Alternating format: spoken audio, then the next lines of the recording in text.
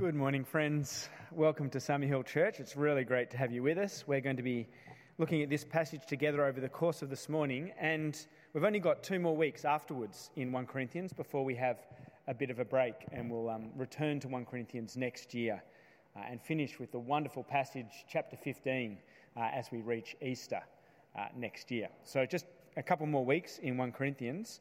On your service sheets, you'll notice that we've got again a QR code for any questions. We're not having a question time as we did last week this week. If there are any questions, we might have time for a quick 1 or 2 questions. But as we're going through this chapter, we do want to continue each week to give an opportunity for you to ask questions, so that whether or not we answer them in our service or whether we put together little videos answering them, people have something to come back to and reflect on a little bit further, because we do realise it's difficult to perhaps process some of these things all in one go. Please do ask questions if you have them.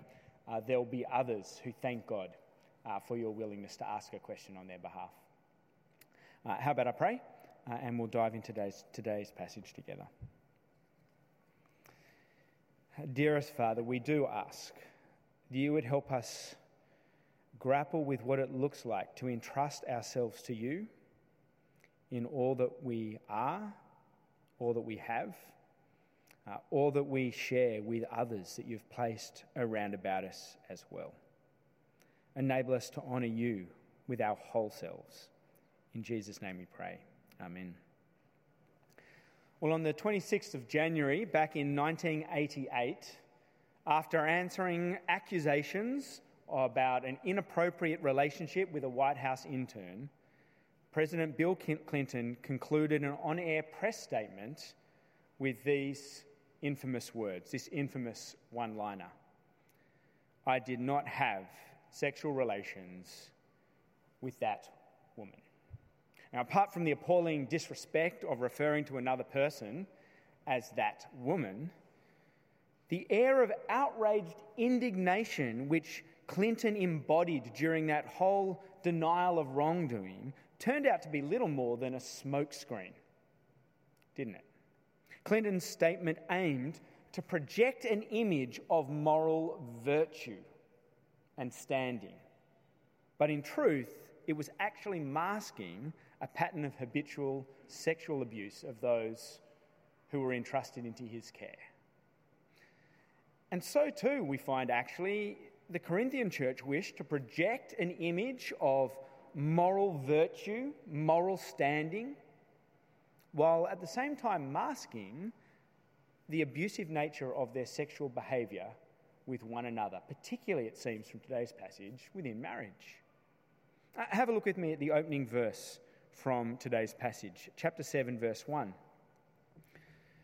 This is obviously something that the Corinthians felt confident enough to raise themselves in discussion with Paul.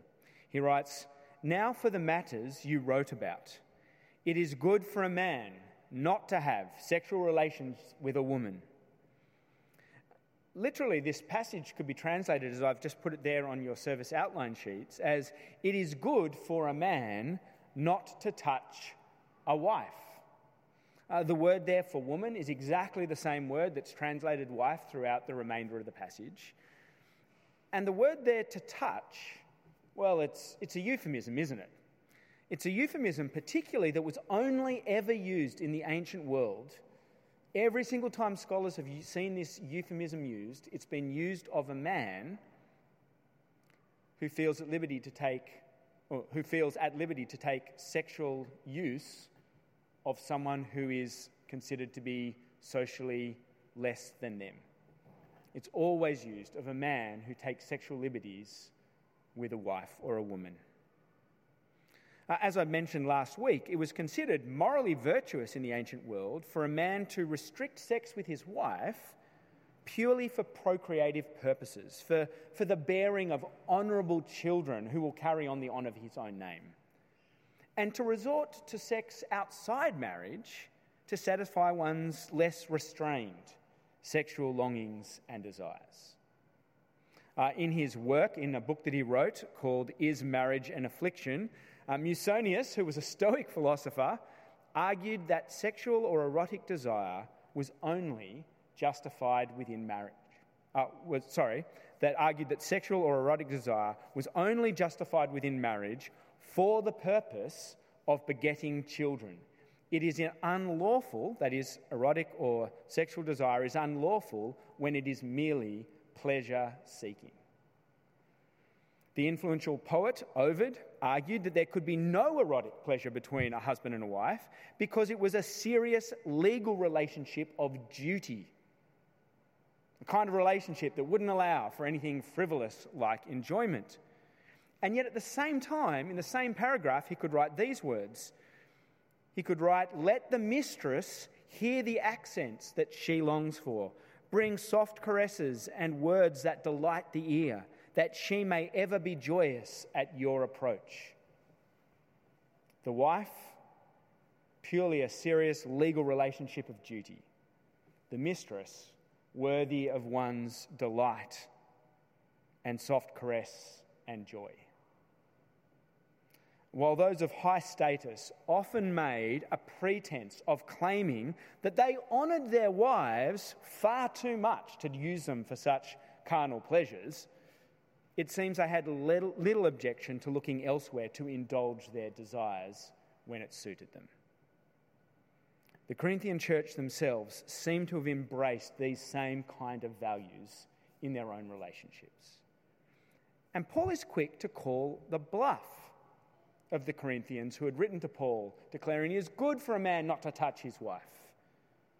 While virtue signaling the sexual restraint that they displayed towards their wives, their blatant sexual immorality bore testimony to the fact that the Corinthian men were not above using women to satiate their own desires. Have a look with me at the verses that follow on. After having quoted the Corinthians' virtue signalling, so to speak, Paul continues on in verse 2. He says, "But since sexual immorality is occurring, each man should have sexual relationships with his own wife, and each woman with her own husband. The husband should fulfill his marital duty to his wife, and likewise the wife to her husband." Now, Paul is not suggesting here, as I've heard quite a few preachers crudely suggesting, that marriage here is really just a cure for sexual immorality of the men who couldn't control themselves. Neither is Paul promoting getting a wife as a life hack for single guys who can't exercise self-restraint and self-control. Marriage is not a divinely sanctioned playground in which we get a free pass to let our self-serving lusts off the leash. Marriage will not magically transform the heart and mind of someone who views their sexual desire as an appetite that the spouse simply has a duty to satisfy and fulfill. Paul is calling the Corinthians bluff. Verse 1 implies that it was primarily the husband to whom Paul was addressing this rebuke. But of course, I'm sure we can imagine that it's not only husbands who might be vulnerable to this kind of misusing others. Paul here is exposing the public hypocrisy by which married Corinthian men were projecting a public image of moral virtue while at the same time defrauding their wives of the sexual intimacy that was the proper character of their relationship. If Paul were writing nowadays, I've got no doubt that he'd call our bluff. He'd call the bluff of men who project an image of sexual self-restraint, self-control towards their wives, while at the same time consuming other women, be it through pornography or random Tinder liaisons. Instead, Paul insists that husbands and wives fulfill their marital duties towards one another. Now, I suspect that for many of us, the term marital duty is more likely to evoke images of taking out the rubbish on bin night than something as intimate as enjoying one another as one flesh. Our own culture, like that of the Corinthians, tends to pit duty and delight as opposites to one another, as if delight consists in satisfying ourselves and duty consists in complying to externally imposed demands upon us, perhaps like taking out the trash. Delight and duty to incompatible realities in irresolvable tension and conflict with one another. But for Paul, marital duty doesn't consist in simply satisfying another's imposed demands, nor in surrendering to expectations that have been externally imposed upon us by another. That's not how Paul thinks about duty. But in recognising the way in which husband and wife belong uniquely and intimately to one another. From Genesis chapter 2, you might remember these words that we read last week. As Adam saw Eve and recognised in her bone of my bone and flesh of my flesh. Adam recognised in Eve the beautiful reality that obligated his care and delight in that one who is one flesh with him. Or from the Song of Songs, this is from chapter 2. It's a book that gives a lot of space to the expression of delight from the woman, where she declares, "My beloved is mine, and I am his." She recognises here in her beloved a mutual belonging that is itself the cause of delight and joy. For Paul, in fact, when we get to the New Testament, marital duty consists in nurturing a shared delight in the one with whom we've become one flesh. In Ephesians chapter 5, in fact, this so-called duty is even described almost like a kind of self-care. Have a look at Ephesians chapter 5 on the screen, where Paul writes, "Husbands ought to love their wives as their own bodies. He who loves his wife loves himself. After all, no one ever hated their own body, but they feed and care for their body, just as Christ does the church."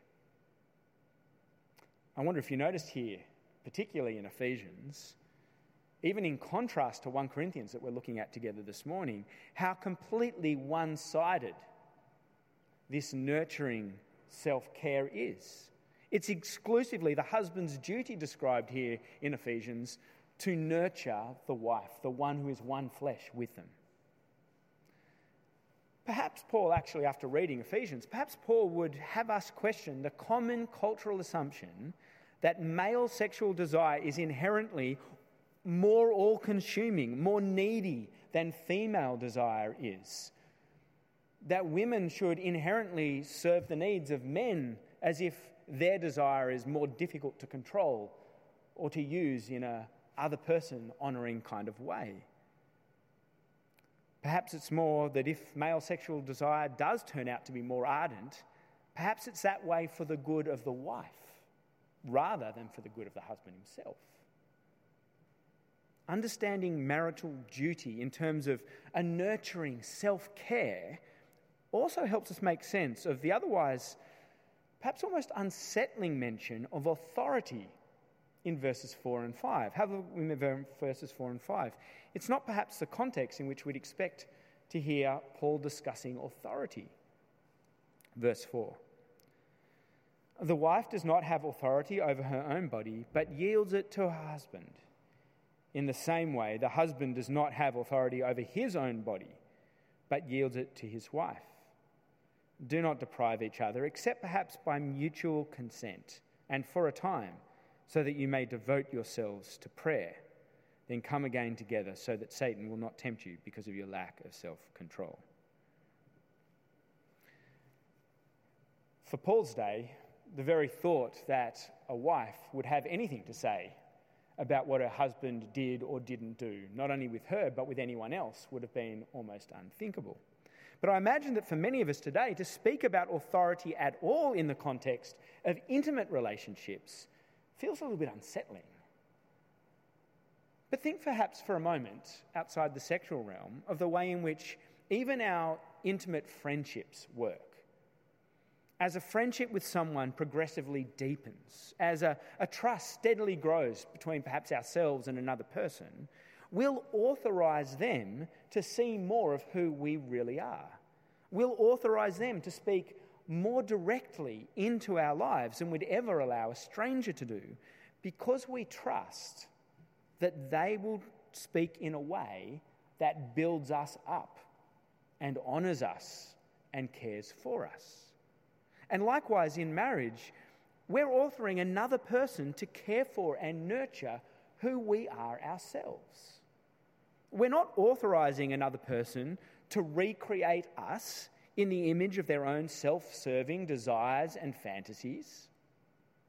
We're not authorising another person to determine what our bodies should look like, what length our hair should be, what roles we should play, what desires we should feel.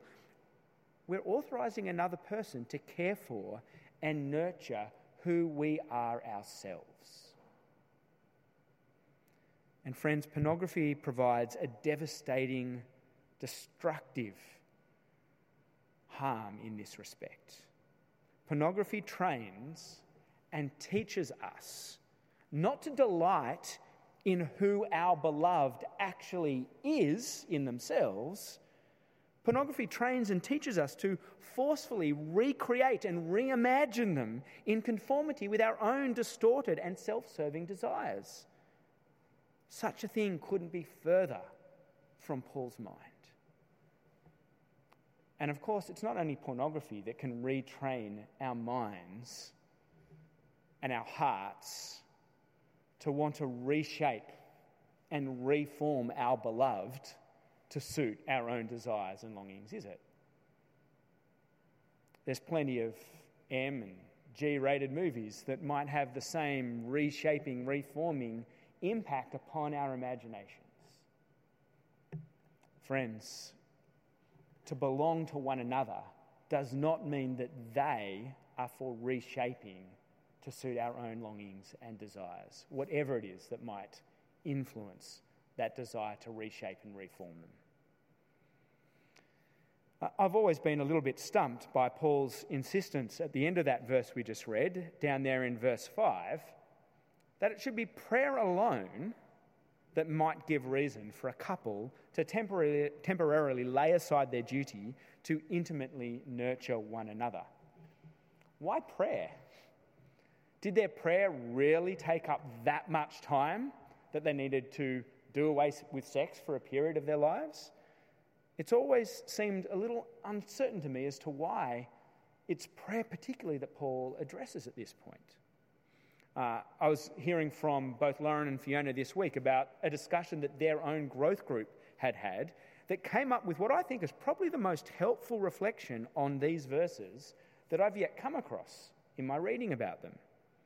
I wonder if you recall that Jesus himself declared that in marriage it is God himself who joins two people together to be one flesh. We declared that yesterday when Tom and Grace, Tom from the evening service, was married here right in this building. Perhaps when there is some strife or some sickness, some grief or maybe even some wrongdoing that has compromised the one flesh unity of husband and wife, perhaps then prayer really is the only sane thing to resort to, asking for God himself to maintain and restore that intimacy that husband and wife find themselves unable to sustain on their own strength. And in fact, we don't have time to look at it together today, but there's a similar passage in Peter's letter, one of Peter's first letter, that speaks about the same way of the intimate connection that can be there between our prayers to God and a husband's intimate care of his wife. Yet Paul also knows, and he recognises in today's passage, but much more in the passages yet to come that we'll look at in the next 2 weeks, that for many of us, for many believers, marriage won't ultimately be the shape that our own lives end up taking. And even for those of us who do marry, it will at most be only for a portion of the lives that God has entrusted to us. Paul compassionately recognises the messy complexities and compromises that will invariably characterise life in the real world. And we're going to dig into those over the coming 2 weeks. But Paul already signals these realities in our final verse of today's passage. Have a look with me at verse 7, where we'll finish our time. Paul writes in verse 7, "I wish that all of you were as I am. But each of you has your own gift from God. One has this gift, another has that." What does Paul mean here when he says that he wishes that others were as he is? What does Paul mean when he refers to these various gifts or graces that people possess in different ways to one another? Now, the truth is, we don't actually know exactly what Paul's marital status was. Perhaps Paul had simply never gotten around to getting married.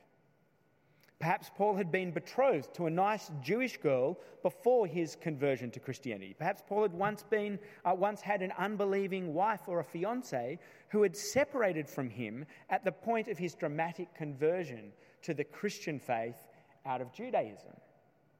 Had Paul even perhaps been widowed? Whatever the case, it seems most likely that Paul himself was unmarried at the time of writing this particular letter. Yet, friends, it is not as if Paul's celibacy was some spiritual superpower, as I've heard people describe it in the past, as if he had some miraculous gift that enabled him to live in a way that the rest of us mere mortals aren't able to. There is nothing in our passage to suggest that Paul was superhumanly impervious to or immune from sexual desire that we ourselves are familiar with.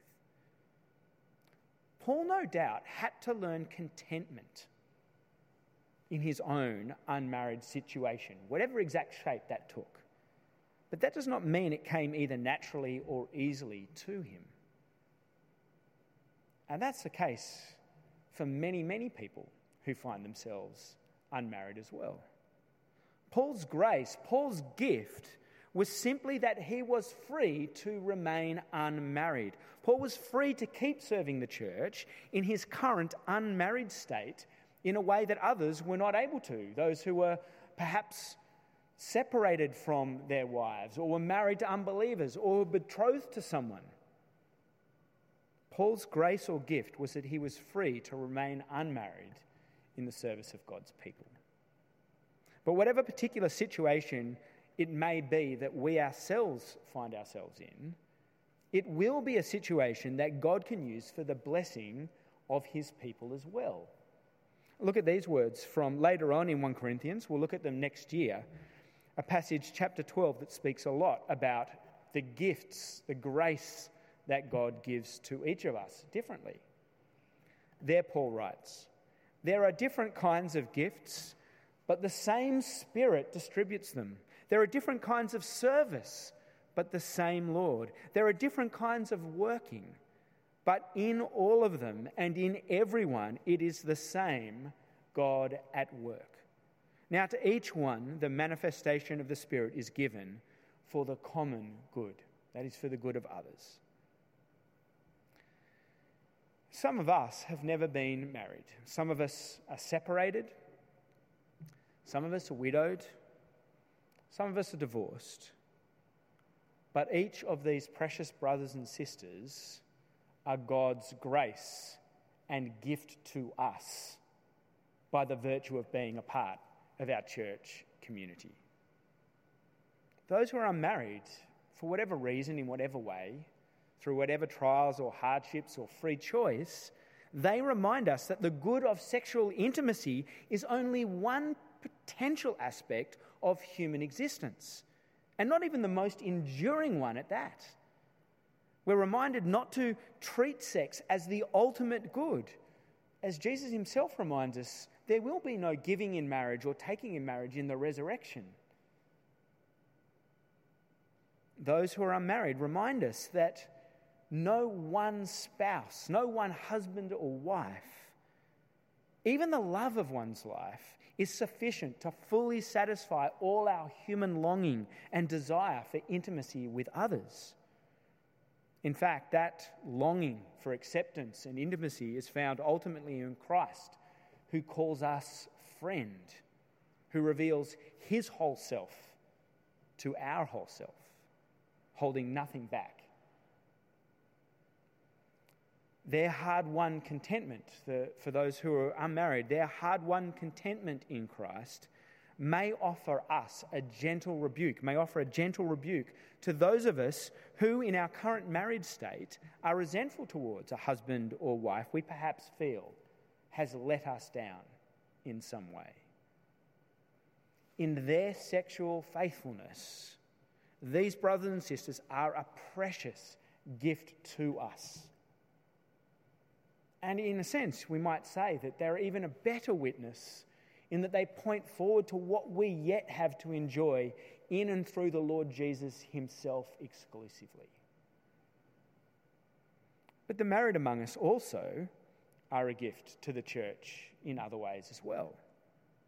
The married remind us that our sexuality is to be used in the exclusive lifelong service of another person, even when burdened by sorrows or sickness or suffering. The married ought to be a witness to the rest of us that our sexuality is never a vehicle for the pursuit of our own fulfillment and meaning and satisfaction. I read a book during the holidays several months back now by Sally Rooney, a novel called Beautiful World, Where Are You? I wouldn't necessarily recommend it. There were parts of it that left me feeling a little bit awkward, and I had a bit of a quick skim read over. But it was a book that reflected deeply on just how intertwined friendship, a desire for intimacy, and our sexuality actually can be. And a key chapter in that book asks a friend with heartfelt, earnest frustration, I wish there was a good theory of sexuality out there for me to read. What about sex itself? I mean, what even is it? For someone who had so given themselves to it, it was moving them to see themselves so utterly confused and bewildered about what it was that they were giving themselves to. This character laments that we are so consumed by absurdly strong passions and impulses and desires that we don't really know what to do with, where they come from, or what they are for. Desires that end up overwhelming and paralyzing so many of the other beautiful aspects of non-sexual relationships that we could be delighting in instead. It's actually a tragic irony in the book that the one character who is presented as the most devoted Christian in the story is the one who causes the most confusion and heartache and chaos by failing to recognize what the scriptures witness to as the shape of our sexuality within marriage. In setting aside sexual intimacy exclusively for the marriage relationship alone, the Christian view of lifelong exclusive marriage ironically frees us up to pursue other forms of brotherly and sisterly intimacy and friendship with each other without having to anxiously second guess and constantly renegotiate about whether sex might become a part of this relationship with another person, or it might be expected or asked of us unexpectedly. The shape of Christian marriage that we all share in and are committed to supporting and upholding together, we declare that at every marriage wedding service that we go to, gives us a framework to be able to explore intimacy and friendship beyond merely the sexual, in a way that our world often struggles to see as a possibility. 1 Corinthians chapter 12 that we read before reminds us that there are different gifts, but in all of them and in everyone it is the same God who is at work amongst us. Whether it be inside marriage or outside of it, each has an equally precious opportunity in God's eyes to honour God and one another with our bodies. Let's pray that God's Spirit might enable us to embody that ourselves. Our dearest Father, our bodies, our sexual selves, our longing for intimacy, those dear friendships that shape so much of what we find precious in life. Father, were we to try and make sense of them and order them and sustain them in and of our own strength, we would be left confused and bewildered. Perhaps, Father, sometimes even ashamed, and remorseful.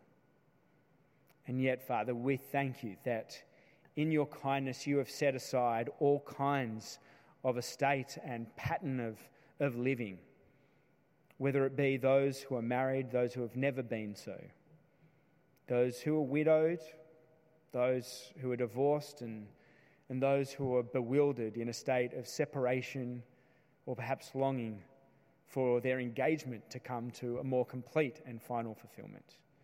Father, we ask that whatever state we find ourselves in, you would equip us with the grace of your Spirit to love you and to love others around about us with these bodies that you have so graciously entrusted to us. In Jesus' name we pray. Amen. Any questions or comments that you'd like to make, you can send them through to that QR code. They're anonymous. Some of them we might be able to answer in the service. Others we might take a bit more time and care to reflect on and provide those answers in another format in the next week or so. We're going to sing, though, now. And can I just remind you that, unfortunately, at the moment, the government still does require that it's only those who are double vaccinated who will sing with our masks on, but we'll all stand nonetheless as the music team leads us.